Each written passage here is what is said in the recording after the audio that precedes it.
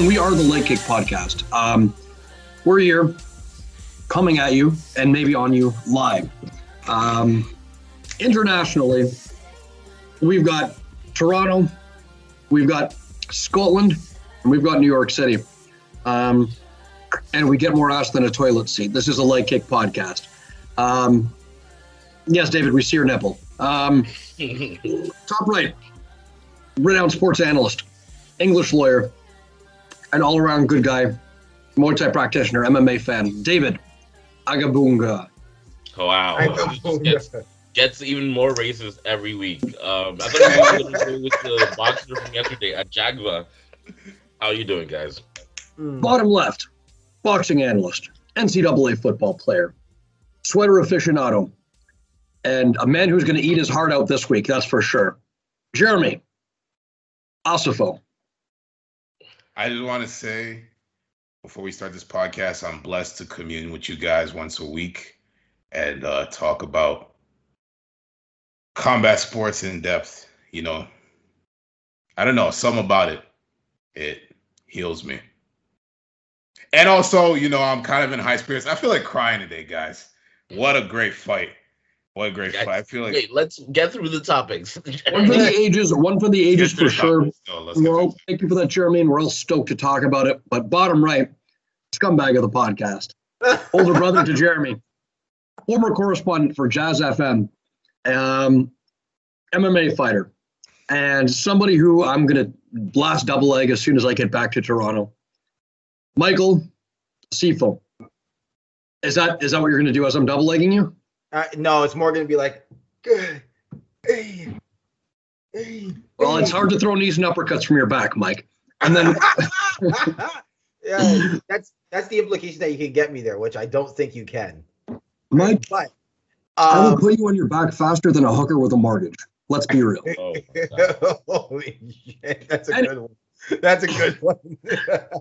And finally, think about that one. It was good because we had to think about it a little bit. And finally, there's me, avid beer drinker, a man who approaches his target weight every day by a little less. Consumer of alcohol and pasta, MMA fighter, and I don't know. I do some things. All right, I do things. I say things. I'm here. Stefan Osko, everybody. Thank you. Can we get a round of applause?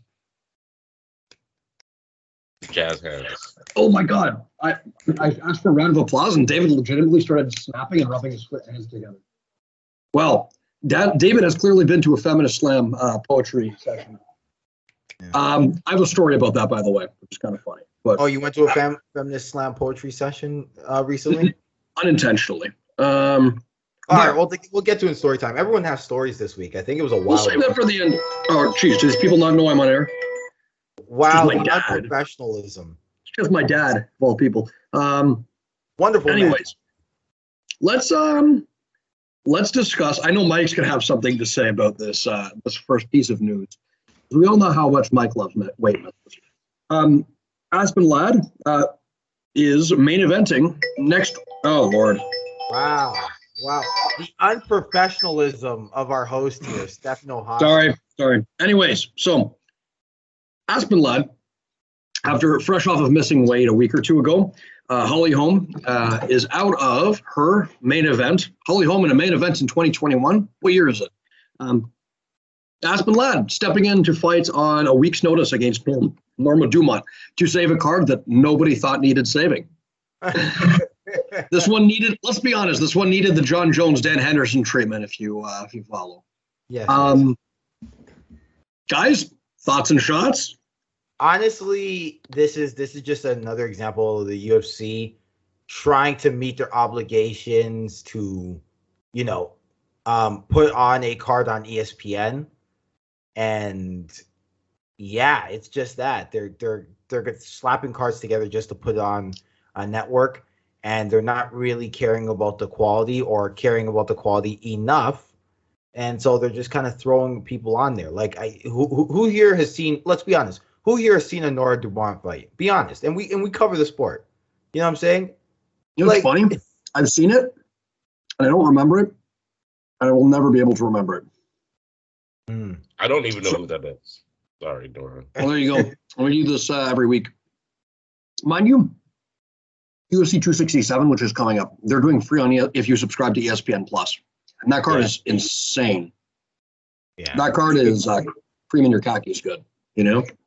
Yeah, no, it's a good, but that's the thing. The number, it's not the number of events I worry about because those are good cards. Those are good cards. So like the 265, 266, whatever. It's the fight nights, right? And at least back in the day, or at least when it was the Fox deal, they tried to put together a serviceable card. It just seems like with some of these fight nights, they're kind of slapping these things together.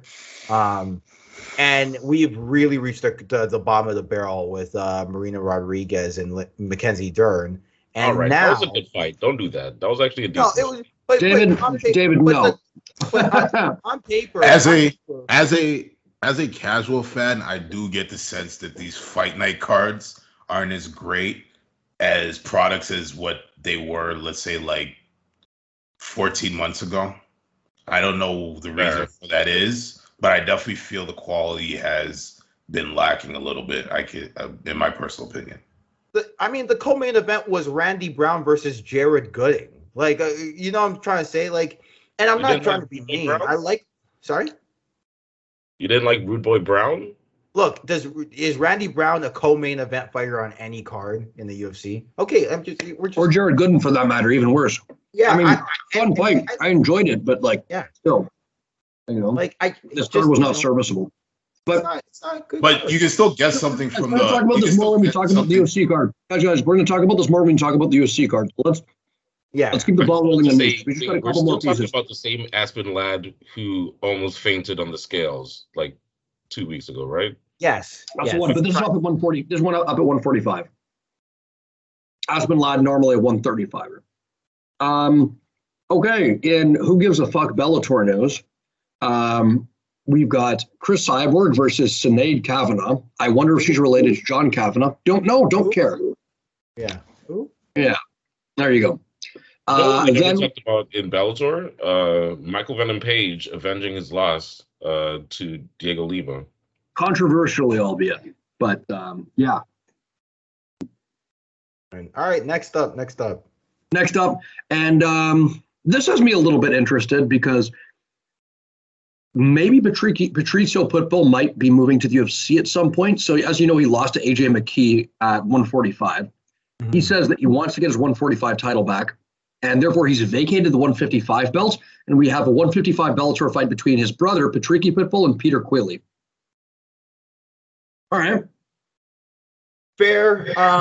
Here's the thing. A couple things. One, and less important, didn't Patricky lose his last fight? Did he? Yeah. His brother. Sorry, his brother's Patricio. Patricio lost his last fight. No, pretty sure. Patricio's the 45er. Oh, so Patricky's the 55er. All right. Patricky is Patricio had the 55 title and the 45 title. He lost the 45 title to AJ McKee. Yes. No, he vacated the 55 title. And Patricky's stepping in. Yeah. Wait, so you're saying that Patricky's going to be fighting Peter Quilley? Yep. Okay, yeah, so Patricky lost to Peter Quilley in May 7th, 2021. So they're rematching it again? This is for the title? That's what they're doing? Vacant title. Okay. In Dublin. Okay. Bellator milking that Irish teat. Right. They're kind of milking the brother connection a little bit there. The other thing is though, another AJ McKee versus Patricky Pitbull fight, I don't mind. So kind of interested, in that front. But yeah, it goes to show you kind of like Bellator. The problem with them is not necessarily that they don't have premier fighters; they just don't have enough of them that you can, reasonably put somebody else out there. But alas, that's. And finally, in Bellator news, Bellator non-title fights to be Bellator non-title fight main events to be 5 rounds. Okay, Bellator, welcome to 2021. Yeah, I was about to say, finally. Man. After that Phil Davis versus Yoel Romero fight, they should have done that on the spot, like immediately. But yeah, I guarantee Yoel Romero knew what he was doing. But okay, in a weird piece of news, BJ Penn to run for governor of Hawaii. Okay. Apparently, his opponent is the guy that beat him outside of the lava track. Don't do Yeah, that. Don't I do don't that. know. Don't do that to a good state of Hawaii. Don't do that. Don't do that. I think just about anyone can apply to run for a position of government. Yeah. You know, like, Hey, you know what though? Like, Or look, I'll say this: if let's say politicians. Stefano, sorry, go ahead. No, just that. No more UFC politicians, please. No more martial arts. Let me not say martial arts. UFC legends running for political offices. No more. No more. how dare you insult the Vladimir Klitschko, who holds office in Ukraine? How dare you? And does a Vladimir relatively Klitschko good has a job P- apparently. But Vladimir Klitschko has a PhD. Wait, hold on. Let me rephrase that. He has a PhD in sports science. Like that's not like he's a smart man. Is it Vladimir Klitschko or Vitaly Klitschko? I'm pretty sure it's Vitaly who holds office in the Ukraine. They both. That's one of them. Oh, okay. They both have Anyways. PhDs. But no, but my point is being though that like, you know what, if any of like there are a lot of smart athletes out there who if they decided they want to hold office, I wouldn't bat my eye at it. We were kind of talking about this the other day in the group chat.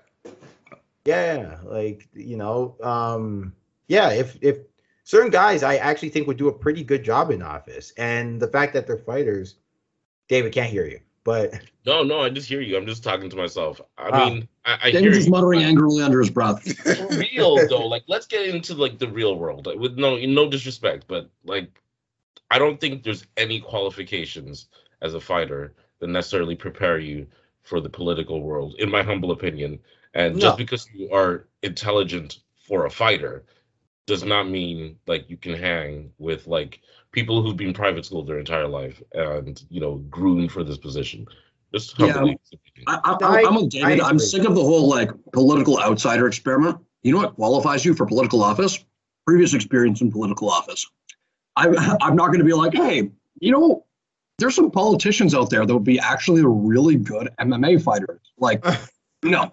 I'm Joe Biden. Maybe those guys in Japan. You see the video of those like old Japanese guys in the Japanese parliament that have like legit judo skills, and they're like, sacrifice throwing each other. A fight breaks out in parliament. One of them sacrifice throws another one. Another one like hip tosses another one. Yeah. Those guys might have something for MMA competition. No, but my point not necessarily is that like moving along. We got a lot of content. Yeah, let's move on. Sorry. We got to keep getting sidetracked on these points. But my point is, All right. So we got a couple more pieces of news here to deal with. Fight announcement. We have a big one coming up, but fight announcement. Derek Lewis versus Chris Daukaus. All right. I like it. Yeah. Daukaus is an interesting. Lewis versus who? Daukaus. Chris Daukaus. Emerging heavyweight prospect. He's got some good boxing. Guy's a cop, but we'll forgive him for that.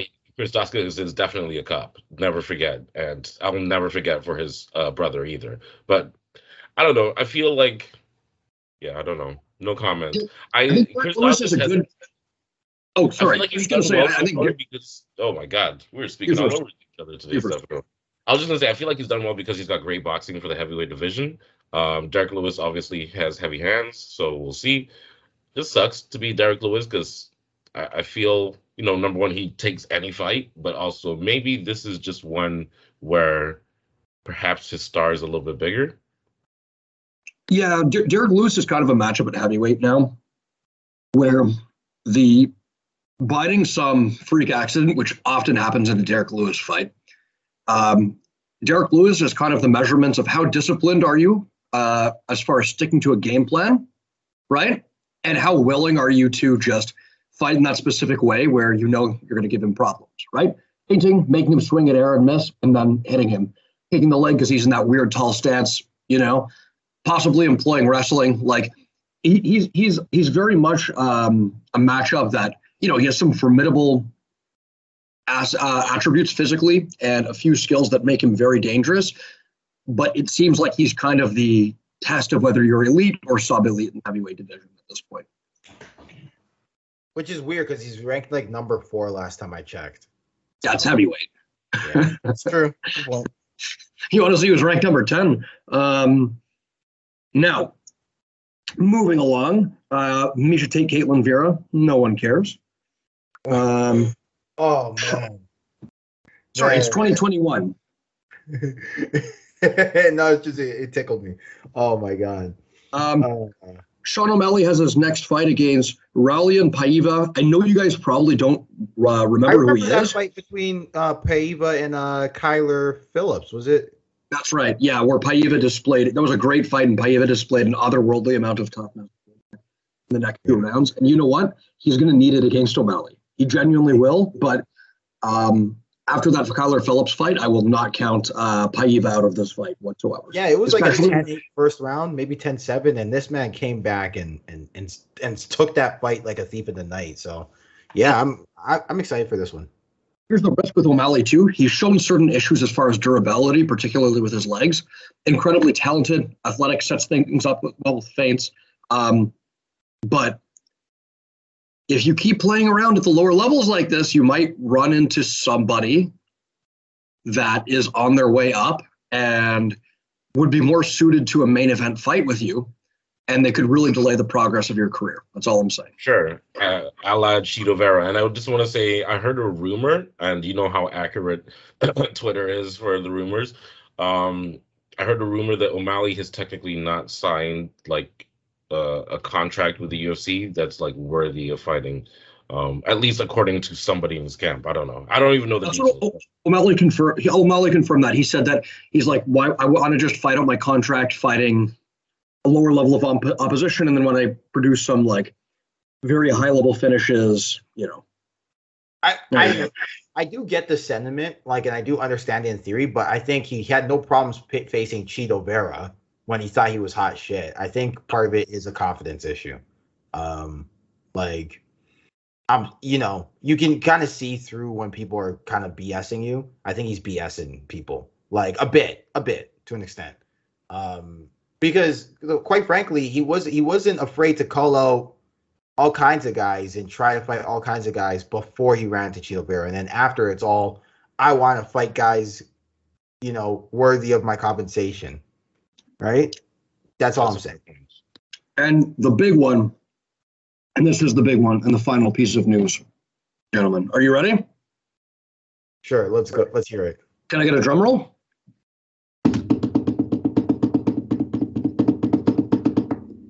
Oh, that sounds like some fine African music. Anyways. Oh, God.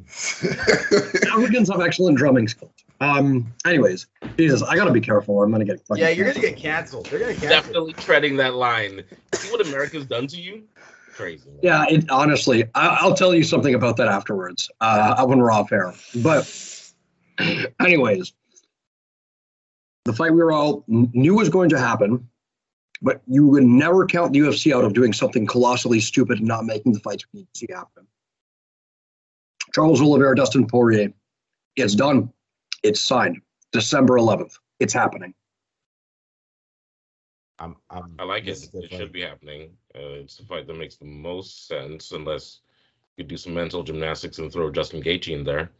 But well, Gaethje's already signed to fight Chandler, which I'm going to go see live in November. Ooh, nice. That's going to be crazy. But then, yeah, I guess, you know, give the winner of that the next title shot, realistically. No more McGregor, man. Like, no, that's bullshit. McGregor should be getting the title shot. He deserves to fight Poirier. He really does. I mean, yeah, really. We just give the fights to the biggest stars. You're right. My bad. Come on, money fights. But yeah. Money. Well, I guess that's all you guys have to say. No, I'm excited for this. Like, you know what? We're gonna get a test to see how good is Charles Oliveira going into the fifth round. You know, because we haven't really seen him do 5 rounds against high level competition who's going to push the pace. That's crazy, Michael. I was going to say the opposite. Yeah, I was going to say high level competition 5 rounds. I think he has Kevin Lee. He finished that in the second or third.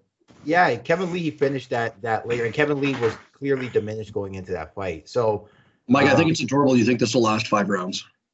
I think my question was, yeah, fair. We'll finally find out how good Dustin Poirier's jiu-jitsu is. No. Kevin Because Charles I think we're going Oliveira's to find out how good Charles Oliveira's chin is. Yeah. Because Charles Oliveira doesn't really got like a comprehensive takedown game where he's going to get Poirier down there. Unless Wait, what? Poirier No. That's false too. You think that's false? Like, because think about it. He showed like, great wrestling against Tony Ferguson, offensive wrestling, and Kevin Lee, and Jim Miller. He's got great wrestling. But my thing is like, okay, Jim Miller was like 80 years old at the time of that fight. And Ferguson? Kevin Lee was diminished going into that. He missed weight and was like not himself. And then Tony Ferguson was not himself either. So I don't know what the indication like. Well, Mike, then you're discarding his whole title run. I know, which is I don't. Yeah, you know what? Michael Chandler was a lucky punch. No, I'm not going to do that. I'm not going to do that. I'm not going to do that. But you get what I'm trying to say, though? Like, I don't know what the indication of, like, his takedown game is. And even with Michael Chandler, it's not like he was landing takedowns at will. It was, scrambles here, scrambles there, which, admittedly, he's a great scramble guy. And has a really good old school jiu-jitsu style. Like, it's, like, very fundamental based, but it works. He's got a nice single leg X guard as well. Yeah, which I say about a lot of people. But very underutilized thing though, like the single leg X in UFC, in MMA, particularly the UFC though. But yeah, so like he's a good like there are lots of things to like, and I think it's going to be a very competitive fight. But like I wonder if he does go to that game, can he show the ability to take down Dustin Poirier and control him at will? Dustin Poirier, for his part, isn't really. If he wants to defend a takedown, he will, but he likes to go for that guillotine off of like very old school maneuver where like guys used to go for the guillotine off of the takedown back in the day, like as a kind of a surprise attack. And Dustin Poirier tries to land that like at least once a fight if he's going to the ground. Doesn't work, at least anymore. So yeah, it's gonna be an interesting fight. There's a lot of questions that will be asked going into this one. All right, so we'll talk about that more as it approaches, undoubtedly. But I think there were some sensuous events over the weekend that we really need to get into and discuss. So, transition.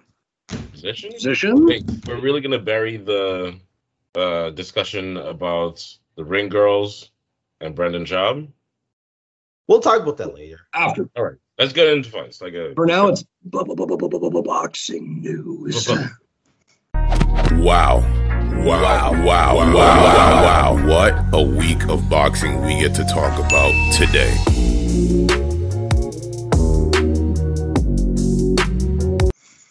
All right, Jeremy, take it away, please. Oh, did the transition happen? Okay. Jeremy, didn't you see it? We all saw it. Oh, yeah, it came from over there. As you guys know, I'm clinically institutional. What? I'm sure, Jeremy, are you secretly one of those sentence generating AIs that just strings random words together? That wasn't random words. I'm hypothetically scientifical. Africans say words. That makes more sense, Stefano. You're doing that too much justice. Clinically institutional makes sense. Fuck you. No, it doesn't. Clinically institutional makes no sense, Jeremy. All right, anyway, let's get to the boxing. I'm sure you've heard by now. By the time this podcast comes out, Saturday night, we got the trilogy fight between Deontay Wilder and Tyson Fury. We got to close a chapter on this, and we got to see Tyson Fury, the Gypsy King, reign supreme and defeat Deontay Wilder in the 10th with a overhand kind of hook right. It was wonderful. The whole fight was great. The buildup was great. And before we break down this fight, I just want to say one thing about what happened Saturday night. This entire year, there's been like this dark cloud over the sport of boxing. A lot of things like cancellations, a lot of like corruptional stories and things like that. And the problem with boxing, I would say, is that it's not very consistent. if we were to get fights like this consistently against top fighters like this, I believe boxing would be probably the most popular sport in the world. But back to the fight, it was probably the best fight of one of the top fights of this era, I would say. It was poggers, as the kids say. It was what? Jeremy with the. I said it was poggers, as the kids say. Okay, I got two pages of notes on this. I got 2 pages of notes. 2 pages. And I rewatched the fight. Let's hear him. Let's hear him, David. Let's hear him. Okay. I can't stop watching the highlights either. The fight, in my estimation, was scientifically, hypothetically, clinically institutional. In my view, wow. Subliminally biological for sure. No, but for sure, I actually agree with Jeremy. I think this was a really exciting fight, but I think part of the reason why it was so good and felt so significant was because of the eyes on it. I don't watch undercard boxing. There are probably bigger wars out there that we just never really find out about, honestly. So I do think like the hype definitely fed into it, but it's great that, you got 2 top contenders like fighting each other. And let's not forget, I don't want any revisionist history happening, because people literally we all didn't want this fight. Nobody wanted this fight, and I'll be the first to admit it. I did not want this fight. Yeah, and Wilder was right. Like and we were all wrong. We were like, there's no way Wilder can stand a chance again. No, he improved from the last fight. He looked a lot better. He added some more tools to his game. It didn't go his way, you could say, but that was more as a result of fury than anything he did wrong, in my humble opinion. Although I do think there's stuff that maybe he'll look back on and felt like he could have done better. But let me jump into some of these notes. First of all, I just want to say that before the fight, Tyson Fury was all bitch ass, and after the fight, he was all, I want to thank my Lord and Savior Jesus Christ. Yeah, that's so true. I hope that Jesus Christ softens his heart, honestly. I was about to say, I want to try and throw that in at some point during the podcast. Be like, oh, Jesus Christ softens Stefano's heart. I want to throw that in there. But that was random. He was trying random. Like, really, I mean, I've probably heard him give a speech before, but that was really random. That's what he does. Deontay Wilder after the fight was like waving him off because Deontay Wilder didn't want to talk to him, like, to show respect after. So he was like, I hope Jesus Christ. He's a proud champion. Deontay's a very proud champion. And let me say this, since I started watching boxing, David, I definitely want to hear your notes. Since I started watching boxing, I've never really been on the Deontay Wilder bandwagon. Even though he's right up my alley, power, athletic, bravado. I never really, and probably part of that had to do with like the amount of excuses that he was giving for losing to Tyson Fury. But I did gain a lot of respect for Wilder after this fight and became a fan. I definitely became a fan of Deontay Wilder, like a bigger one than I already was. You know what? Yeah, like literally kind of building off of that. First of all, I think we're all in agreement. Deontay Wilder won that first round. He did pretty much what everybody thought he couldn't do and came out boxing. He had jabs to the body. He was like setting stuff up with, the 1-2 to the body. And honestly, I think, he was trying to set the tone, it was trying to set the tone. And I feel like he was aiming to tire out what was a bigger guy, because Tyson Fury came in as heavy as he's ever been. And I honestly thought like Tyson Fury looked a little bit tentative from what Deontay Wilder was doing in that first round, because he didn't know whether he was going to, go low and then come up with like the big right, or whether he was like, faking. Like, I mean, I wouldn't say there was a lot of feinting. I wouldn't go that far. Although there was a little bit more. There was some feinting. Yeah. There was some feinting. He would feint downstairs and come up with the check left. There was definitely. Yeah, and you know what? I would also say that Tyson Fury was trying to establish that check hook counter in the first, like towards the end-ish of the first round. but he just couldn't really because, like, once again, Fury. I keep getting confused. Deontay Wilder looks sharp, if a little bit tense. I've heard a couple of people say that he looked like a lot of nervous energy, but I thought he looked like sharp and he looked dangerous as hell in that first round. And You know I what? think I was just gonna say I could speak to that a little bit. It did seem like when he was going to the body, he was like pumping it out because he knew it was what he was supposed to do, and it didn't seem like he had an eye for it. Like you know, there was a couple times where like he overextended. There was a couple times where he spammed it a little bit. He definitely. But I do think. Yeah. Sorry. Go ahead. Because he knew. I just want to say real quick because Deontay Wilder probably was looking tense because he knew that he was doing that to set up the right hand. That's the only weapon he has is his right hand. He was doing it because, he was listening to his trainer.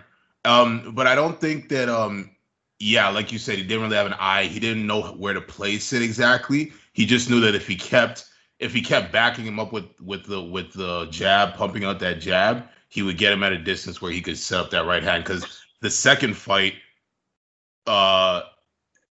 Fury was smothering that right hand, so I think that was probably why he was keeping him back. No, it's for sure, and I think that's credit to Malik Scott versus Mark Breland. And I've been very critical of Mark Breland, like almost like criminally critical. Wait, what? Yeah. Why are you critical about Mark Breland? That doesn't make any sense. Because Breland was his former trainer, and even though Breland is a Olympic gold medalist and a former heavyweight champion, and deserves all the respect in the world, wasn't a WBC champion caliber trainer, and you could really tell just with Malik Scott in the year that he had Deontay Wilder in, at least before never doing the stuff that never doing the stuff that Malik Scott showed him to do. Yeah. Could make it because the one things that go into the body does is it backs the opponent up. And the thing about Deontay Wilder is he's an infinitely better boxer going forward than he is going backwards. And to that point. Oh, go on. Yeah, no, so that's basically it. Like, I think there was just a couple things I want to build off of that is that jab to the body was getting him to go forward, getting him to get loose, getting him to get ready. Yes, he was tense. Yes, he didn't have the eye for it, but at least he was able to get some breathing room until that first knockdown in the third. I would say that Tyson definitely brought the fury, but Deontay was a little bit wilder. So on that point, though, I mean, that the investment in the body jab in the first round was something that gave me confidence, but tentative confidence. Straight shots to the body, and obviously we saw from the last fight is that punch and clutch was a big part of the game of Tyson Fury. It's good against a power puncher because it stops the exchange, and in those exchanges, Tyson's allowed a few extra seconds. He was penalized in the last fight for it, but he's allowed a few extra seconds to really wear on Deontay and tire him out.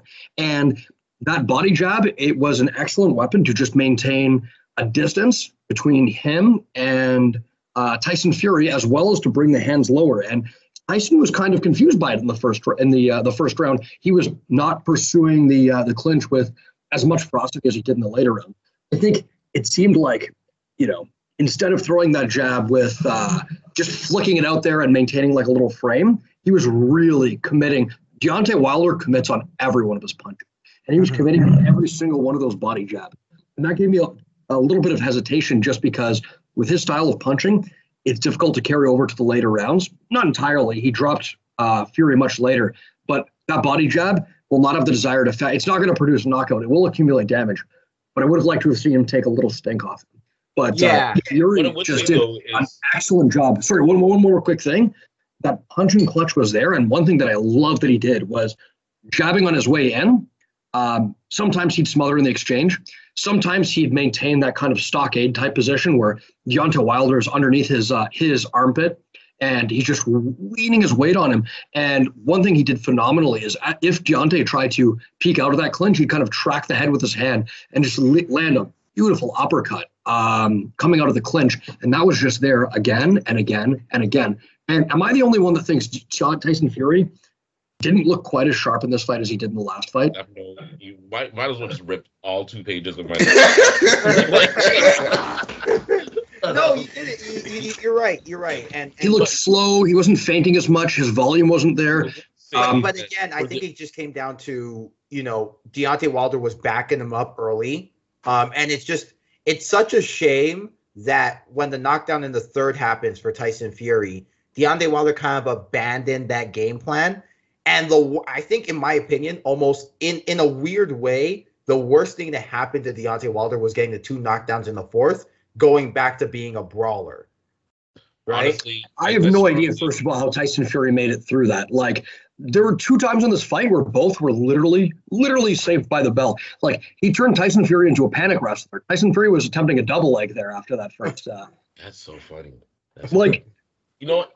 I think Deontay Wilder's chin should be credited as one of the best chins in the history of boxing, and I'll tell you why. The man does not roll off punches. He just absorbs them flush. From a 270-pound, 6'9" Tyson Fury, he's not rolling with these shots. He's absorbing them flush on the chin, and was still able to absorb the better part of, how many rounds did he have? Definitely got a legendary chin for sure. Yeah. David, sorry, I want to get you in on this conversation. No, it's fine. You guys have pretty much said what I have to say. I mean, I don't think, first of all, I think that, yes, the power jabs were part of the reason that Tyson Fury wasn't as mobile, but I also feel like, and there might be a little bit of a lay opinion and a casual opinion, but the fact that, he came in at 278 pounds or something like that, has to do with it. Like, you're not going to be hopping, skipping around the ring when you're that heavy. And I felt like he came in with a very clear game plan, and we really started to see that from round 2, where, as Stefano says, he's punching into exchange. He's literally throwing everything he has, almost in a way that he wasn't doing in the second fight. I mean, let's say definitely not the first fight, but a little bit less the second fight. Like, he's literally going a lot of the times for the power 1-2, moving in and leaning in with it, and then whether he lands it or not, he's clinching, overhooks, underhooks, doesn't matter. He's just grabbing and just putting all his weight onto Deontay Wilder, like Stefano says. So maybe it was the switch in game plan that made him, not need to feint as much. And I also feel if anything, in the later rounds, especially, about round 6, round 7, once you feel I'm actually kind of styling on this dude. Yeah, that his head movement and left footwork was great. He was moving in and out, changing angles, switching. It was really good. So I think it was he just wanted to, first of all, that first round was so different from the way Wilder fights. I can't even think of the last time I don't even know if I've seen a clip of Wilder hitting a body shot like that. So I'm not sure he was expecting it, but after that, he got into his game plan, was okay, this is working. Then, as you said, round 3, he's beating him up. It looks a lot like the second fight, knocks him down. I think Fury gets shocked in round 4, honestly.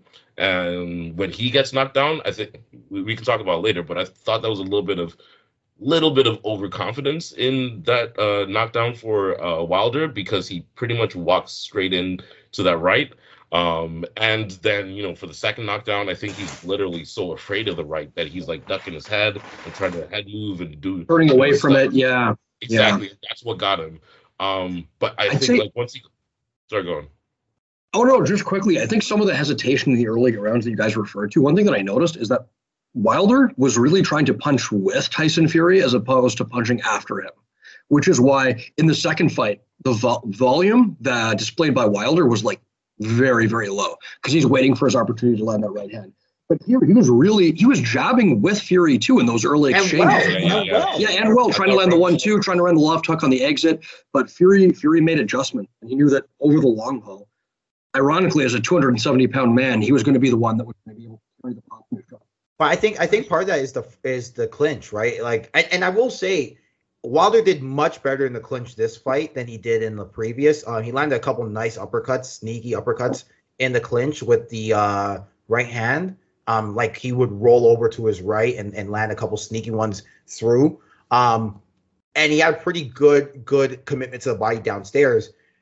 But if you're not used to that clinch, and I tell the kids at York University all the time, if you're not used to that clinch, it can be extremely fatiguing, like over and over and over again. And it will light your arms and your back on fire. Like, it's crazy how leaning on somebody can just do that to you.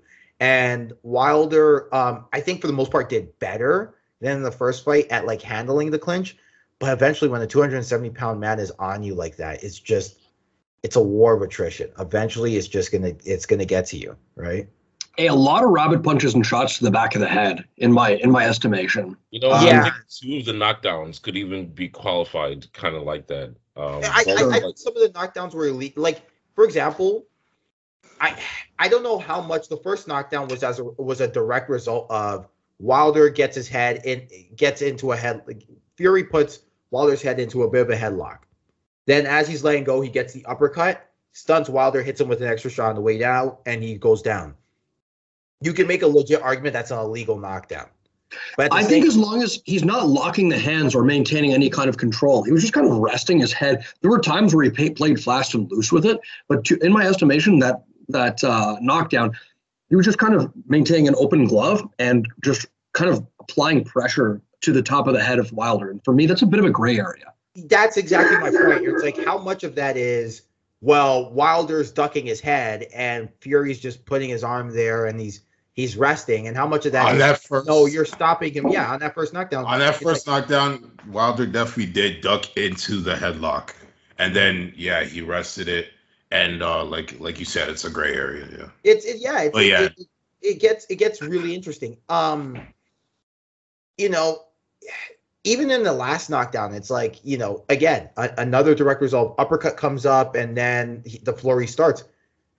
It gets a little interesting, but these are the games you have to play in high caliber boxing, right? I'm not, maybe because I'm biased as a fan, amateur practitioner of Muay Thai. I didn't have a single problem with the clinching. I thought it was probably the right thing to do, and I thought the game plan was perfectly executed. So, as much as people want to say, "Oh, that's not boxing," he fought dirty. I didn't see it dirty at all. I thought what are you supposed to do? Like, are you? If anything, I'd like to see more clinch striking allowed in boxing. Bring it back to the old school rules of boxing, where that's where dirty boxing originates, right? Yeah. There was a lot more clinch hitting. A lot of people were, specialized in holding and hitting in the old boxing rules, right? Because the gloves have the thumbs. The gloves have the thumbs. Yeah, I'd even go as far as to say back in the day with the Klitschko's and Lewis, like Lennox Lewis was pretty good at it. The Klitschko brothers were pretty good at it. Did you acquire that skill when you beat his ass, Mike? Oh God. No, I can't give the man credit. I'm just saying, like, when you were dragging him around the arena at that sporting event, like, did he try to do that on you before you double legged his ass and took him let me just explain. None of this happened. Did he just go quietly into it? David, you're on explanation needed. You guys are ridiculous. Each time back to okay. Anyway, another point I wanted to make. I felt because, as you said, Fury was leaning on Wilder so much. By round 7, honestly, round 6, I would say he is gassed. In fact, I would even go as far as say round 3, Wilder is gassed, like completely done. And there's somebody with terrible cardio, like I could feel, because like he had not what's his name?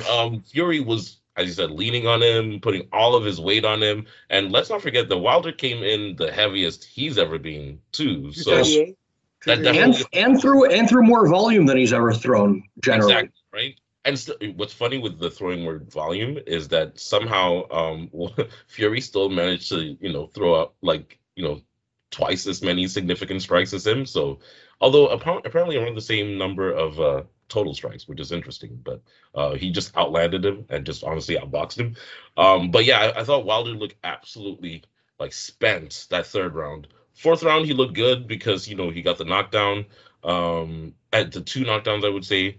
Fifth round was. I honestly think that's the worst thing that could ever happen to him. Like, it's weird because it's like it gave him the 10-7, but at the same time, he got the 2 knockdowns by brawling, and then as a result, he punched himself out, headhunting, and not going back to the game plan. And by round 6, he was not going to the body. In fact, from round 4 onwards, like he was He not. abandoned it because he got the knockdowns, right? And But No, also, guys, I think we have to talk about this too, because go on, one. I was gonna say, I think Tyson Fury kind of got hip to the game a little bit. First of all, he didn't let Wilder lead as much. I feel like, as you said, Wilder was backing him up in those early rounds, but for me, from the second round on, the aggressor was definitely Tyson Fury, which is crazy to say. And I feel like that's probably why, Wilder couldn't, as you said, maybe he didn't have the feel for those body shots. It's a lot easier to like land your shot when the other person is backing, or for some fighters anyway, easier to land your shots when the other person is backing up. But when somebody's coming to you, throwing haymakers the entire time, like you feel like less cool going for like the low body shot, in my opinion. Like you want to like knock their head off too, especially when you land one clean like you did in round 4. So yeah, I just feel like, the game plan was working for for Wilder until it wasn't, because Fury is just a little bit of a lot of a better boxer. Yeah.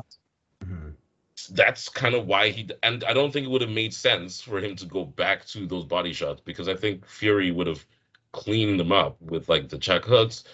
His movement would have been too good. Like I think it wouldn't have been as good as I don't think it would have been as good as people But think. like, what the crazy thing is though? Like you could see like inklings of it, is that body jab was to set up either the right hand coming on the other side or the check left hook coming upstairs. He was like using it as like a step ladder kind of effect to kind of fake come high, right? And you could see little inklings of that starting to happen until the 3rd round knockdown. And then Deontay Wilder was like, fuck it, I'm going back to my old ways.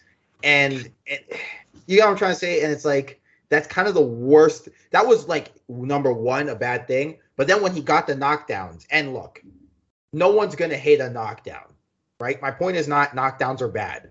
My point no one's going to hate 2 knockdowns in the 4th, right? And my point is not knockdowns are bad. But what knockdowns do is it gives you this confirmation bias of, if I just punch more and more and more and more, and I headhunt more and more and more and more.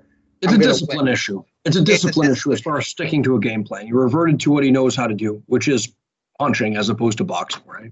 Exactly. And unfortunately, though, I did think that Fury looked still really wobbly in the early parts of round 5, in my opinion. Yeah. So like, and I truly think Wilder won the 5th round.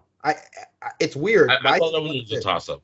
I thought that one was a toss-up, in my opinion. Like the early part of the rounds, yeah, but eventually they're like trading jabs, and then like Fury stepping to the side, throwing that hook. Like I felt like that one could have been a little bit of a toss-up. But I wouldn't be mad at anybody who gave it to Wilder. Yeah, and that's kind of the problem. Can we talk about what a late stoppage this was, and how Deontay Wilder absorbed 2 or 3 rounds of punishment that, quite frankly, I don't think he needed to absorb. I think. Well, I mean, some people. I think that boxing has the ability in it for you to get knocked out multiple times within a fight and then still keep fighting. Like clearly, going back into his corner, Deontay Wilder was not a lucid man. Clearly he was not fully with it. Round 7, he's done. Round 8, done. Like literally at that point, he's like, once again, as somebody with terrible cardio, fighting off of just like instinct. Like and hurt. Don't forget he absorbed a hellacious amount of punishment throughout that fight. Yeah. Flush on the chin. 9, Fury is still light on his feet, dancing in and out. Like that's why I was like, I don't know if like Fury looked bad more than the game plan was to wait for him to tire and then start styling on him. Which is what, who knows? Well, also the tactical error of Wilder kept going to his right. Yeah. Sorry, going to his left, Tyson Fury's right, and now Tyson Fury is able to just load up on that right hand consistently after like the 6th round. Yeah. I mean, to go on Stefano's point though on the late stoppage, like I think part of it is like I didn't like how late the stoppage was. I think we're all in agreement here. I think for the most part. But I don't think you can blame the ref though. I don't think you can blame the ref because I agree. I think you have to blame the criteria on which fights are stopped. Like I think the ref was very active and very attentive during the fight. I think he did a good job of being hands off when he needed to, hands on when he needed to, right? I just think that's the criteria in boxing where it has to change. Where if there's a certain amount of unanswered strikes, I think What's wrong with the 10-8 count? Remember when 10-8 counts used to be a thing in boxing, and they just kind of went away from that? Like, whatever happened to that? I agree. What happened to standing 10-8s? I also feel like, let's not forget that there was a whole narrative surrounding throwing in the towel and letting Wilder go out on his shield before the fight. The referees don't pay attention to that shit. No, I'm not saying the referees did, but like I feel like, and they changed the referee from the last fight. Like I don't know. I just, for some reason, yeah, maybe you're right. Maybe it is the lack of a standing. I think there's a couple legitimate reasons. Yeah. Like I think there's a couple legitimate reasons. I think like the ref thought that Wilder, after what he saw him do in the fourth, because Wilder looked the same way after the first knockdown that he did in the 10th round, doing that sleepwalking, moving the wrong way. So I think maybe he thought, this is just how he fights. Like, I definitely thought that. I definitely thought this is how he fights. Even though Wilder's eyes look like he's about to, die. I think that's a strong word, but like his eyes. No, I think that's accurate. No, those are very accurate. His words. eyes look bad, but like he's Jeremy, still. I'm with you. I'm telling you, that's why it's hard to judge for the referee. And you know what? He was still dangerous Jeremy, too. Like he had the eyes of a. I'm gonna say this: if it was smaller guys, I think the ref might have stopped it if there's a certain amount of unanswered shots. Smaller, but when it comes, smaller meaning, Jeremy, just to clarify, smaller meaning in size or in like down the card, like weight class, because I thought. Oh, never mind. I thought you had a point there. Yeah, because I think down my the card. point is being Down that the card. I feel like not if it was as big, less not as stage, marquee, not as marquee. Yeah, I feel like it was. Oh, and no, I'm saying like, but I don't heavyweights tend to not throw a lot of volume anyways, so it's like, so that's why. And Deontay Wilder, like we all said, has a great chin. So I definitely think the referee took that into account. That Deontay Wilder has a great chin. I think in combat sports, and I think we need to weigh the cost-benefit analysis of this, with how few times we see a substantial comeback from a beating like that versus how many people just end up getting brutalized over the course of the rounds. I don't think it's worth it. I think it shortens careers.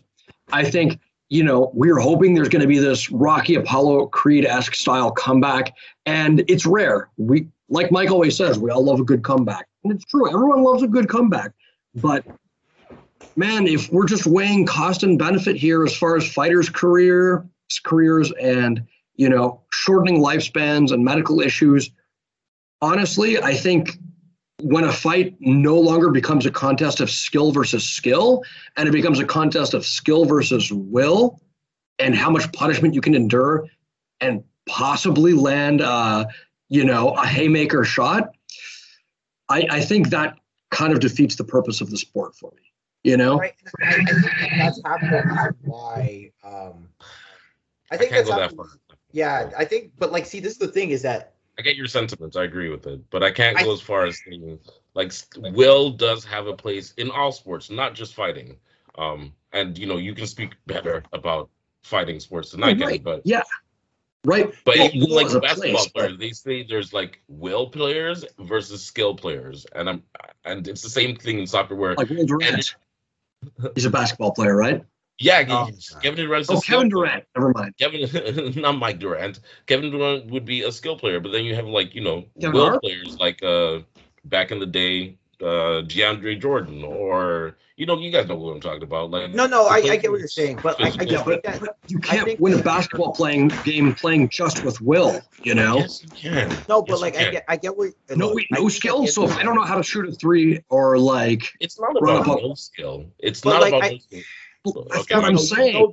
There's fighters. There's fighters. Back to to the topic. There are fighters who rely on their chin, basically. And at what point do we start to die those guys out of the sport because it's not for our faint of heart? You know what I'm trying to say?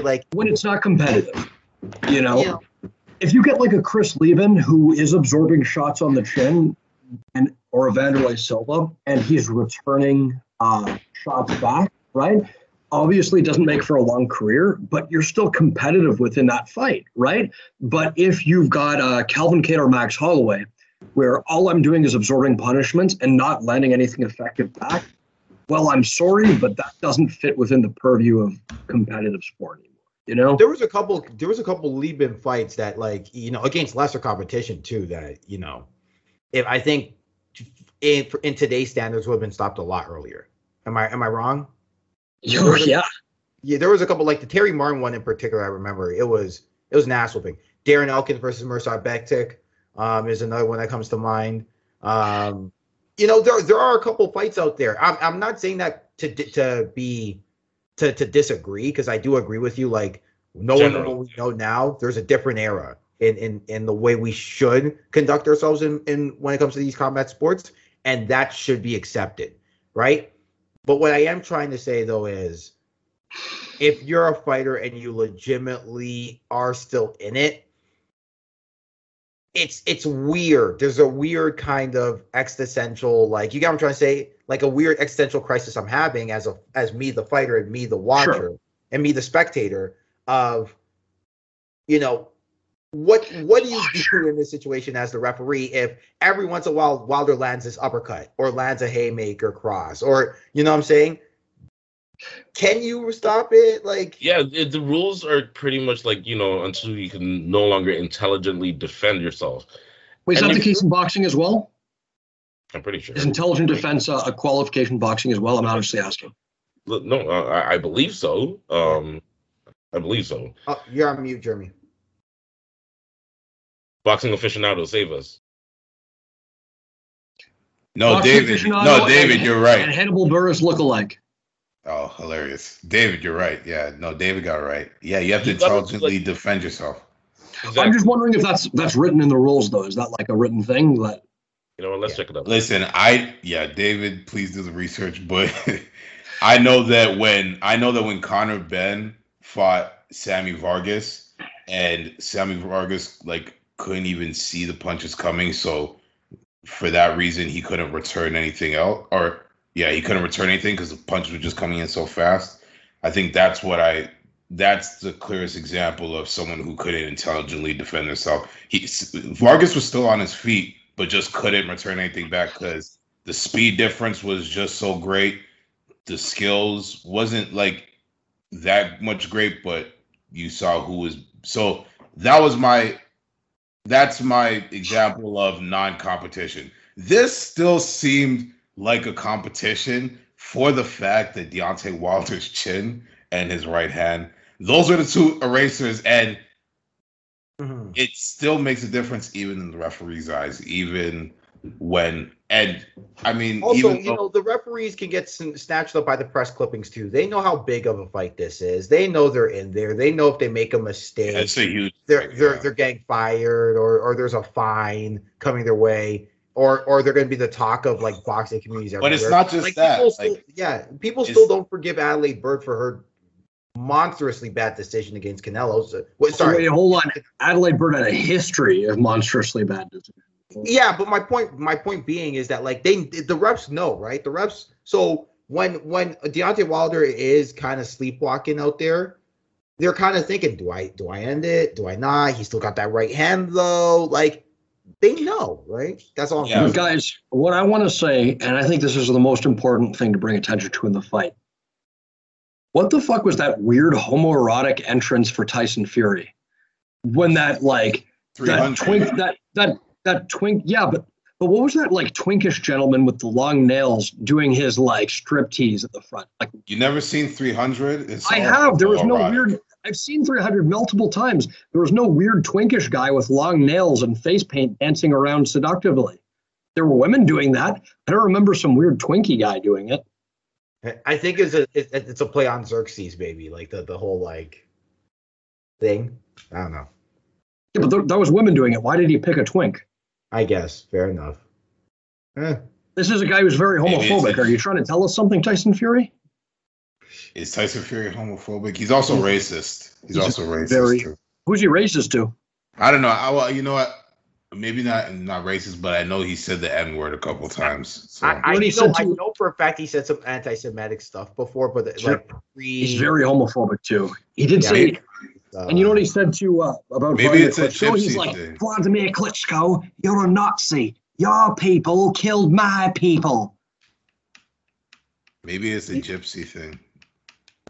Yeah, well, I think they're called travelers. The Russians fought the Nazis, or anyway. He's Ukrainian, you fuck. Oh shit, that's racist. My bad. You see how easy it is to be racist? Some Ukrainians were a member of did fight with the Nazis. Some of them fought with partisan groups, and some Ukrainians were even like working in the gas chambers, which is fine. But it's weird to think about it that way because, you know, Hitler viewed Slavs as subhuman. So I don't know. It's always confusing. Listen, I hope you guys enjoyed it Saturday night as much as I did, because it's not going to happen for another 12 years, at least in this sport. That's the way boxing works, unfortunately. Yeah. It's sad. So, well, guys, let's wrap this up and spend. Oh, David, you had to say something? I was just gonna say, so some people were already talking about, you know, who is Fury gonna fight next?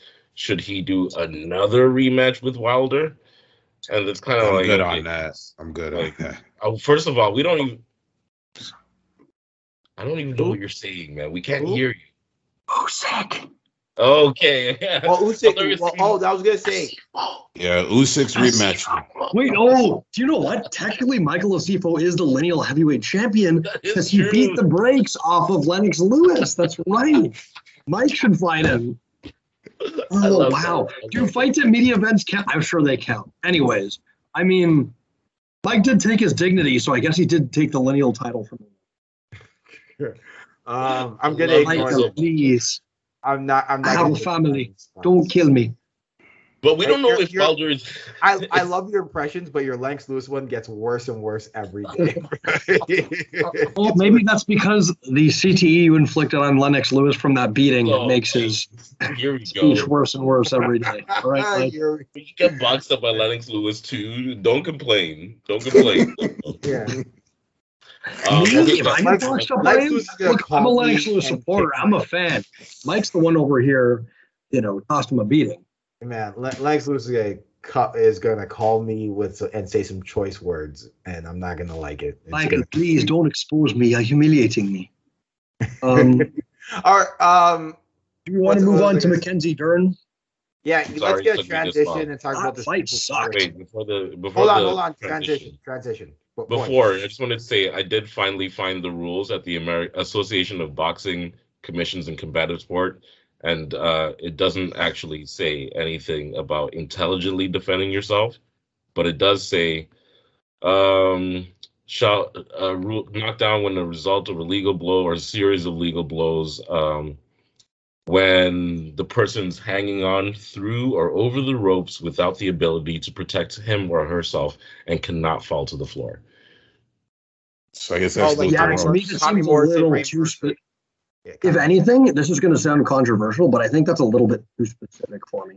I think when you have qualifications for stopping a fight that are too specific like that, you kind of miss some common sense calls. I think if anything, there needs to be a little more up to the jurisdiction of the referees, like how the referees. The scientific, probabilical, hypothetical of the clinical institution. Institutional. I think it's just one specific thing they're saying, because Tommy Morrison versus Ray Mercer, for example, is a thing where Tommy Morrison was getting just pieced up on the ropes. Tommy the Machine Gun. Mercer. Right? Yeah, making rules is hard. It's hard to there's two other elements to it that I didn't mention. So either you're touch the floor with any part of your body, or you're being held up by the ropes, or you're hanging on through or over the ropes without the ability to protect yourself. So that is they kind of got rid of standing eights. Standing eights used to be a thing, and especially in lower level matchups.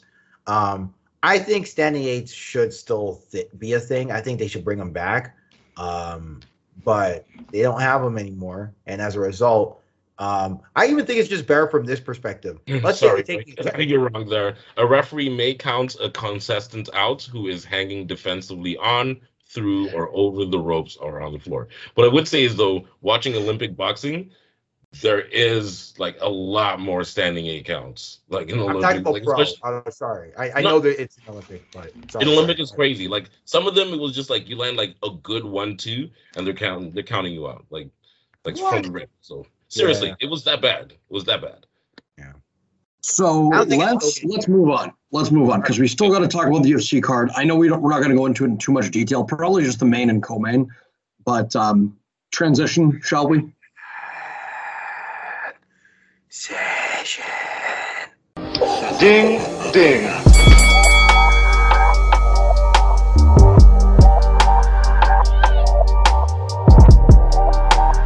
It sounded like you were going to go forfeit the game before somebody else takes you out of the frame. Put your name to shit. Awful song.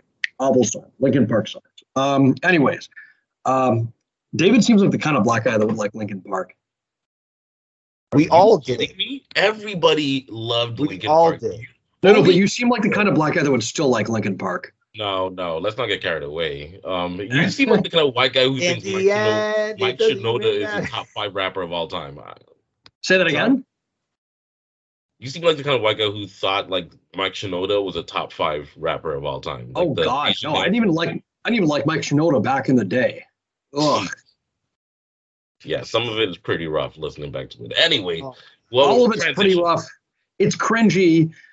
You love the way I look at you, Mom, when you tell me to go back to my room. Remember, I like Blink 182, Good Charlotte, Simple Plan, all that kind of stuff. So All crap. All Great absolute rock garbage. is my- Do you mean That's all not even black? rock. That's terrible. That's awful. David, you've lost your N-word pass. You can no longer What about use. some Wait, hold 41 on, Fat what? Lip? I mean, they're boxers, right? No? All right. All right now. Okay, in the so let's silent talk about treatment. this doo-doo platter of a card. So as much as David's jokes didn't land just now, neither did any of Mackenzie Dern's punches. Lord of mercy.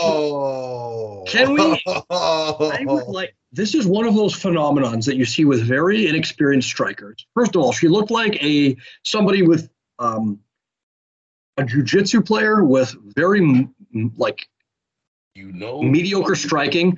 Stefano, that is literally point 1 of my notes here. Is that I was like, I read your notes. I stole them. Right, like a grappler.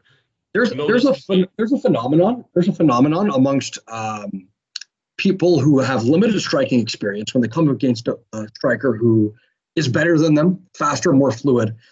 Instead of they fight down as opposed to fighting up to their striking ability, right? Logically, if Mackenzie Dern used some of the skills we've seen her use, her jab, her overhand into clinches, she's capable of setting some things up, but she fights down a level of striking because this person has an advantage over her and she gets intimidated and feels like she can't strike at all whatsoever with her, right? Which led to those weird running and out after her face kind of exchanges. She was obviously very scared to duck into clinches in the middle of when Rodriguez was punching. And Rodriguez herself didn't look great. I mean, Mackenzie Dern's defense, sorry I'm rambling, guys, but I'm very mad. Mackenzie Dern's defense was the exact same every time. And she looked like, in the name of love. Yeah, her defense, she looked like she was capable of defending the first 2 punches and that's it. Beyond that, her defense fell apart. She squared up her stance and just ate whatever Rodriguez had coming for it. And Rodriguez couldn't take advantage of it. Rodriguez couldn't counter-strike going backwards. She failed to get past the very simple guard of this every single time, with the exception of a few occasions. Like Dern was begging for an uppercut. She was begging for body work or a hook around the guard. Something, please, for the love of God. This was awful. Except for the brief exchanges of Mackenzie Dern's jiu-jitsu, this fight was peak UFC on ESPN. So Go on. I actually wholeheartedly disagree. Well, you're wrong. No, you're wrong. Okay, I thought Marina Rodriguez's stand-up looked pretty decent, man. Like Leonidas, you are wrong. Okay, well, you can feel that I'm wrong, but I feel like I'm right. I thought, she had some really good long-range weapons, in my opinion. I thought her 1-2s were good. I thought like the way she was Ones that didn't changing. land? Pardon? Oh, I just said the ones that didn't land. I felt like some of them did land, especially when she would follow them up with like some wing shots afterwards. So like the 1-2, and then get Mackenzie Dern backing up, and then keep rushing her. I thought that worked really well. I thought she had an interesting right. It wasn't like your straightforward, like straight right. I thought she kind of corkscrewed it, which was giving Mackenzie a lot of problems, in my opinion. As I said, I thought her clinch knees were pretty vicious, and towards the end of the round 5, like they looked like if she had more time she could have stopped Mackenzie. I felt like Mackenzie Dern could have grappled a little bit more, honestly. I thought she kind of got stuffed for her takedowns as well. But I wrote down here that Marina Rodriguez's ground game was not terrible, but What? but hold on. Until Mackenzie Dern. Let the man speak. Okay, go on. No, Keep going. David, speak. No, I said it didn't look you terrible, but then as I was writing that, Mackenzie Dern got into a pretty dominant position. I think that was around like round 2 when that happened. When she was able to, I think she had the single leg, fell to her back, and then was able to hit that beautiful sweep. I don't know why I'm drawing a blank on what sweep it was, but let's say it was from half guard. Let's say an elevator sweep. No. Yeah, that was sweet. I think Dern fell into that trap of being a pure jiu-jitsu player where dominating position is enough, and she wasted opportunities to land ground and pound on top, quite frankly. Right? I feel like a lot of the time she would try to like get into a submission, she would just run out of time. Yeah, towards the end of the round. Like 10 seconds left in the round, I'm sorry, unless you're going to fall back on an arm bar, you have to be punching and elbowing. Yeah. Well, yeah, that's. I was also looking at. I thought the teeps and obliques of oblique kicks from Marina Rodriguez were pretty good, and by the end of the fight, they were giving Mackenzie Dern a lot of trouble. Like she did not want to, advance as much as she did in the earlier rounds, which was good. Was it a barn burner? Definitely not. But I felt like Rodriguez's at least stand-up game was venerated in this fight. Like I thought, it showed like she can strike with, maybe not with the best of them out there when go that far. She didn't look like you on I think your part of it is that Marina's takedown defense is not good. So she didn't want to get taken down, so she's being a little more cautious and not. How was it not good? She got taken down once, and then she got the second takedown, which ended up in her almost getting submitted. No, I mean her actual technical takedown defense. Like if you saw her against Ronda Marcos, for example, Ronda Marcos took her down 3-4 times, and Ronda Marcos, no disrespect to our Canadian girl, is not the caliber of fighter that a Mackenzie Dern is, or even Amanda Hebas, right? So Mackenzie Dern is so lacking in those fundamental areas of MMA that are pretty standard as far as takedowns, as far as punching into clinches. It's just not there. Yeah, right. So, but which she does hit a good right into underhook. But go on. Yeah, no, which is fair. It's true. It's all fair. But Marina Rodriguez knowing hey, wrestling, my wrestling is kind of weak. She's not going to chain together a 5-punch combination, even if she knows that Mackenzie Dern is kind of begging for a 2-punch combo downstairs after even if it's getting kicked out upstairs, Even if it's 4 rounds in and you've seen that Mackenzie Dern is literally incapable of shooting under your punches. Fair enough. Literally incapable of it. She didn't do it once. And Dern finally figured it out by happenstance in round 5, I believe, that Rodriguez does not know how to fight going backwards for extended periods of time. We saw in the Watterson fight that she can draw back and counter, occasionally, but she's got that kind of Donald Cerrone syndrome where if you just keep her on the back foot, she's kind of useless. I counted 3 or 4 times in this fight where she took 8 steps backwards from one end of the cage to the other and put her back on the fence. Yeah, no, it's fair. It's just I'm trying to provide. Wait, Dern did that or Rodriguez? No, Rodriguez did that multiple times. Dern secured clinches by Rodriguez just backing herself straight up in a line, 8 steps backwards, and then Dern failed to maximize on that clinch. Didn't land any strikes. Was just hanging on to that Russian drag or that weird position where Rodriguez had that deep underhook. Just these are fundamental skills you would expect somebody who's been in the UFC for like 8 fights to have at this point. No, it's fair. It's fair. Like, I didn't like the fight either. I thought it was a pile of, doo-doo. But I'm just providing as reasons as to why Marina Rodriguez wouldn't rattle off like an 8-punch combo on a person who was asking for it. Like, if someone's a superior grappler or is built as a superior grappler, like, I'll use my fighting example against Olivier, who is a judo guy. I wasn't going to be throwing like 8 punches in a row. I kept it kind of basic. Although you did sometimes, Mike, didn't you? Huh? You did sometimes, though. We remember. You stuck around in exchanges, my friend. Oh, yeah, man, you were brawling. Don't do that. You were brawling. You sometimes, your coach, your very intelligent, beautiful, and smart coach was in the corner yelling at you. It was a good performance. But let's, my point being that, like, I wasn't, at least initially, it was low kick, check hook, and 1-2. And then I got a little excited. Who designed such a brilliant game plan? What happened, bro? No, it was all you. All the credit to Michael Osifo. No, stop. It was a team effort, you beautiful man. Dream team. Anyway, let's see. Okay, are we done talking about Marina Rodriguez versus Mackenzie Dern? Because I know I am. I'm done. David's like, hold on, I had 4 more pages of notes. When Mackenzie Dern, for this, like, legitimately, I had a full page of notes, but you kind of said everything. When Mackenzie Dern moved her left hand 2 inches to the left, that was very. Why am I doing your impression like Mike? That was very effective. Oh my God. Okay, other fights. Rude Boy Brown, Gooden. Rude Boy Brown comes up with the victory after Gooden misses weight by, I believe, 4 pounds. As he should. Yeah. Look, we talk about making weight and missing weight all the time. I'm not going to get into it. It is what it is. You gotta make the way. I'm telling you, it's going to be the Lennox Lewis because he missed weight. Huh? Sorry? Did you beat up Lennox Lewis because he missed weight or something? Man, one day people are going to ask about that, and I'm not willing to tell this story. So what I was going to say, in terms of the missing weight, Randy Brown had an interesting point. He had an interesting statement here about how, he accepted to take the fight and he's going to get the 20% purse, but he's only realistically going to make $5,000 off of that purse because it's only Gooden's 3rd fight.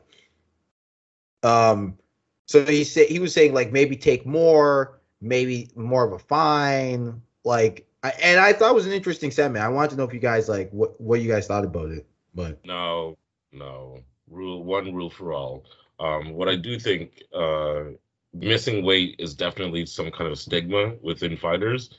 Not sure why, but I guess I get why, but also I think, yeah, I'm not a fighter, but I don't know if I agree with it, but I think one rule for all. It doesn't make sense to have progressive fining for missing weight.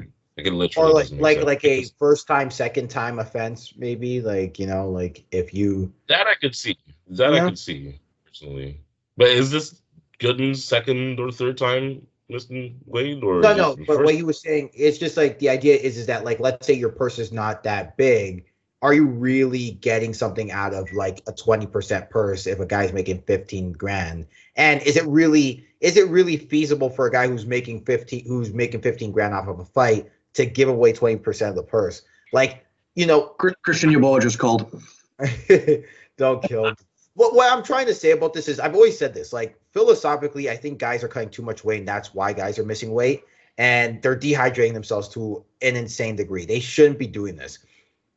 But at the same time, if you do sign on to say, I will make the weight, like, if you sign the contract, say, I will make this weight, and you miss it, it is kind of like losing your job. Just say it, Mike. Just say it. You really want to say it. Just say it. No. Just say it. Like white guys with the N word. Just say it, man. It's all good. I'll say No, with no, you. no. Mike's like, you All know what right, he's doing right now? all You know what he's doing? So wait. David, you know what it's doing? You know what edging is? This is like edging for Mike, you know? Yeah, pretty much. He's just like teasing himself, bringing himself closer and closer to saying it before. No, like I think it's just an interesting segment. All right, Mike. Yeah, I know. We know what you think. No, I'm saying like I just You think missed his question. His question was that should Gooden have been charged, or in general, should fighters, right? like a progressive, like It- first it- time offense, second time offense, third time I think offense. stuff like that, all it does is punish the fighters that are lower down the card more. Fair enough. As you're making more money, it has to function as a percentage. If it doesn't function as a percentage, it's going to disproportionately affect them, right? Or fucking Conor McGregor will say, what the hell? I already have this much money I can miss. Or even if it's an increasing percentage over time, I don't know. I just think that's not fair. Because if you're repeatedly missing weight, there's probably some greater issue at hand. And you know, maybe, maybe there should be a new weight class. Yeah, the UFC's already established things like that with Johnny Hendricks, where they're like, all right, well, we're not offering you a fight at 170 anymore. You know, I mean, I think this fight exceeded my expectations. I think Brown looked good. That front kick obviously busted up his toe very early, but his boxing looked phenomenal, man. He used another little trick that kind of reminded me a little bit of the Fury fight, where after he landed a jab, sometimes he'd find that angle with a frame and land a good uppercut. I think Gooden overperformed. He did well. I think he missed out on some key opportunities. He was finding the legs well of Randy Brown, especially out in the open. But Brown would have these exaggerated reactions, obviously because of his injured toe, where he'd like bring his legs together like Wizard of Oz style after he got kicked. And you got to take advantage of that. You have to flurry after that. You have to throw it in combination. But, really missed out on an opportunity though. What did you guys think about Randy Brown? I thought his performance was. I thought he looked good. It was a fun fight. Great. And especially the third round, he was clearly like having fun with it. He was super creative with it. His jab was money. It was beautiful. It's a beautiful thing to watch. From both stances too. From both stances too, which is becoming more common. It's an Usman thing. It's a Brown thing, you know? Yeah. So I definitely feel like he looked a little bit sharper than Usman with it, honestly. Like he's definitely he's one like to watch. But what I would say, he's got to check the leg kick, man. Like he's got to check the leg kick because like Gooden was brutalizing his legs. Like I think it's a philosophical thing. Like there's a couple of fighters I know who are really good fighters, like really, really good fighters who just philosophically say, I don't check leg kicks. Like they just go, I don't check. Right? They decide not to. How like Jamaican guys are like against Kunilingus or That's black guys in general, David. Whoa. Yeah, I think a lot of his defense was pulling the leg back, which can work well from the low kick, as opposed to actually checking it, which is fine. Like pulling it out of the way is fine. But yeah, like Mike said, like I think the philosophical difference is making him more susceptible is turning your foot inwards, which gives you a faster, snappier jab, but also makes it more difficult to check leg kicks because your shin's facing inside as opposed to outside. Yeah. But I mean, there's ways to compensate with that timing, stepping your foot in and out. It's just obviously with a dislocated toe, it's quite difficult. Gooden was doing well hanging around in exchanges long enough to land that leg kick at the end anyway. So like he was always landing it last, right? And that's the important thing. Like the exchange is, I think Stefano, you've said this before. The exchange is over when you say it's over, right? Bringo. There it is. So all that to say that, like, yeah, you can get pieced up with a jab, cross or something. But at the end of that, if you land that low kick because Randy Brown wants to go left or go right, and you landed moving into him, it's attritive damage. Anyway, anything else anyone wants to say on the fight? Or? I was going to say, Jared. Just quickly, I was going to say, Jared Gooden, there's no way you're going to hurt a man with traps like that. His head is attached to his body with steel rebar, for God's sakes. Yeah, he's an in-shape gentleman. Unfortunately, I want to talk about this last fight a little bit, not because of necessarily the result or the fight itself, but Nicolau versus Tim Elliott. James Krause came out. Yeah, good fight. But James Krause came out and basically said, He made a coaching error thinking that Tim Elliott for sure won rounds 1 and 2, and kind of sort of didn't say he encouraged it, but said they didn't mind taking the third round off, right? I'm paraphrasing from the long ass quote that he put out there, and as a result, Tim Elliott lost by unanimous decision, 29-28 on all 3 judges' scorecards. Respect to James Krause, man, for being this forward as a coach and admitting his error. I really appreciate that. I thought it was a man's thing to do, right? Like, I really thought it was a really nice, and this is why I think James Krause is slowly becoming a lot one of the better trainers out there. Like I wouldn't necessarily say he's got the reputation of like a Dean Thomas or Whitman, but he's getting there. He is getting there. He's getting there, man. He's got a good stable of fighters under him, title contenders at this point, and himself. I think he's free plug. I bought his or I got it as a gift actually. His wall wrestling DVD instructional, and it's good. The way he thinks about things is very systematized. And when Tim Elliott had Nicolau up against the fence, I could hear the stuff that he talks about in his instructional. Same codes, and they're using it in the cage. I'm like, wow, it's systematized, it works, it's simple, it's really good. And he's one of those great minds that thinks about the game in a systematized way like that. And he has a good, consistent stable of fighters under him that are at a high level. Even if he's not producing champions, he's clearly doing something right. Yeah. And you know what? He's still a guy, like, I know his heydays a little past him in terms of his competition days, but he can still go in there and whoop your ass. So had a competitive fight with Trevin Giles at 185. Yeah, exactly. So he's still I just really like the move that he did. I'm paraphrasing. I can find the full quote if you guys would like to see it off air, but I really liked what he said there. I thought it was a man's thing to do, and I liked it. I know David's going to say something about a man's thing to do. He's getting triggered. I let it go the first time, but then this guy drops it again. I will not let it go a second time. Sorry. There's nothing inherently good about wet men. Okay. You get what I'm trying to say. It was just I thought it was really it was really big of him. Like, it was really big of him to be like, my fault, put his hand up. Because men are physically bigger than women? Really, Mike? Oh, God. Just because men have a size advantage, they have more moral character. The fuck, yes, Mike? That's exactly what I'm saying. Men have more moral character than women. Yes. Anyway, we got to wrap this up. Stefano's boy won. Romanov. Stefano, do you want to say something about that? He did. Man, a smothering grappler up at heavyweight that can pick people up and throw them over top of the head. And he has shitty striking. I mean, what more could you want? What more? That is my prototype. I'm sorry. My prototype for a great MMA fighter that I enjoy is somebody that has terrible striking and can make high-level grappling work. Awesome. Love it. Love Romanov. Love his King Kong hammer fists. I love his wrestling. I love everything about him. I love his fat gut. I love his, Moldovan-ass attitude. Give me more. I can't wait to see him fight Derek Lewis. That fight is less than a year away. I can see it already. I want it. Give it to me. Oh, man. Terrible. Okay. We don't really got a story time transition, so anybody got some stories they'd like to share with the class? What story was I going to tell at the beginning of the podcast? I can't remember. I was teasing something. It's so long ago, I can't remember. Yeah. Well, okay, wait. There's two more topics we wanted to talk about. We wanted to. No, it wasn't it.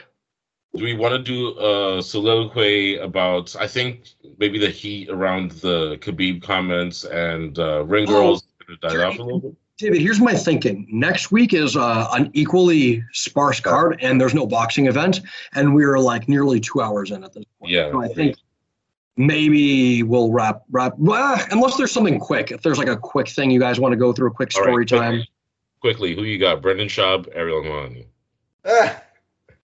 I mean, one of them has a proven track record within mixed martial arts and, has actually done things within the sport. And the other one's Brendan Schaub. Like, I think this is an easy. I saw the setup from the get-go. I should have seen that.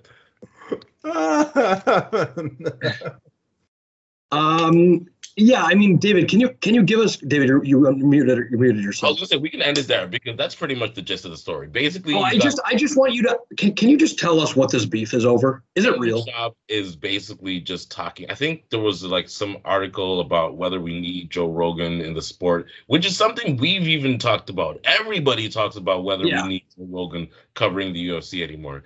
And basically, Brendan Schaub jumps out to like defend Joe Rogan, which is admirable in that he brought him into the world of MMA media, and tries to lay the smackdown on all MMA media, including Ariel Helwani. But did Arrow even write the article?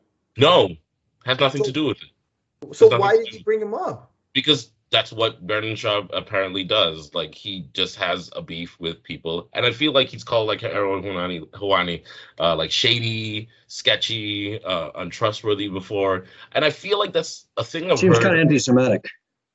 I'm not going to say too much, but I Like, mean, what are you inferring, Brendan Schaub? wouldn't be. You're hilarious. Is he a banker as well? Jesus Christ. The fuck is wrong with this guy? Schaub, that sounds kind of. Anyway, I'm not doing that. We don't get down with that kind of criticism here on the Light Kick.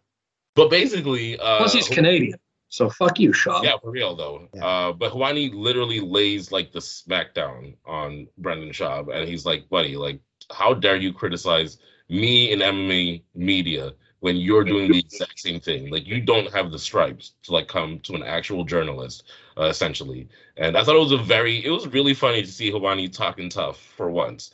So yeah, if anybody cares, I would definitely encourage you to go watch it. The one thing I do know about Helwani is that he is still pissed about people saying that he got the information about Brock Lesnar's return through shady means. Like he gets mad, like insanely mad. So there are Even moments that, it's like. Sorry? No, go on. I was just gonna say, like, even that, like, who's gonna be mad at the guy for that? Is it the job of the journalist to fall in line and suck the UFC off? Like, Yes. no, yes. the journalist's gonna be. That's what it's turned out to be. But the journalist should be at odds with institutional power. So you know what? No, it's true. Like, I'm just saying, like, there are moments where these journalists don't really, like, they do have their values and they step up. And I think it's just one of those things where it's like, you can't lie on somebody's name. If Ariel is convinced that, like, I'm just using this as the example because it's the one that comes to my mind, that because Joe Rogan put it out there, and he doesn't really hate on Joe Rogan per se, but he just hates on this line of thinking that he got the information through shady means and released it on shady means, and he's upset about that and he wants to stand up for himself, then go ahead. So if he's going to stand up for himself in this one, I'm actually Team Ariel on this one. Like, and Brendan Schaub was using literally the most common bully boy techniques. He's like, okay, if you've never been in the fire, if you never stepped into the fire, you're not allowed to talk about MMA. Joe Rogan, well, he's never been in the fire, but he's watched more fights than everyone. And it's kind of like, man, your argument is so intellectually dishonest. Like, nobody can take this guy serious. With all due respect, I'm sure he's a great guy. Schaub, you're doing the same thing as Luke Thomas and Ariel and all those people, except you're doing it worse. Except you're doing it at a 40 IQ level and saying "gadoosh" every 15 seconds. Like. And apparently he pays for his guests on that Taco Tuesday show. I don't know what it's called. Food Truck Diary. Does he? Is that real? Allegedly, he pays for it, or he says, if you don't come on my show, you'll never go on Joe Rogan's show. Allegedly. That's definitely why he wants. Man, you got to watch it, man. It's an interesting, like, 10, 15-minute rant. It was beautiful. Oh, Helwani exposed that in the clip? Like, yeah, he put the smack gatekeeping. I mean, that's what Schaub really is. He's just a gatekeeper to Joe Rogan, right? Man. But you know what's crazy, though?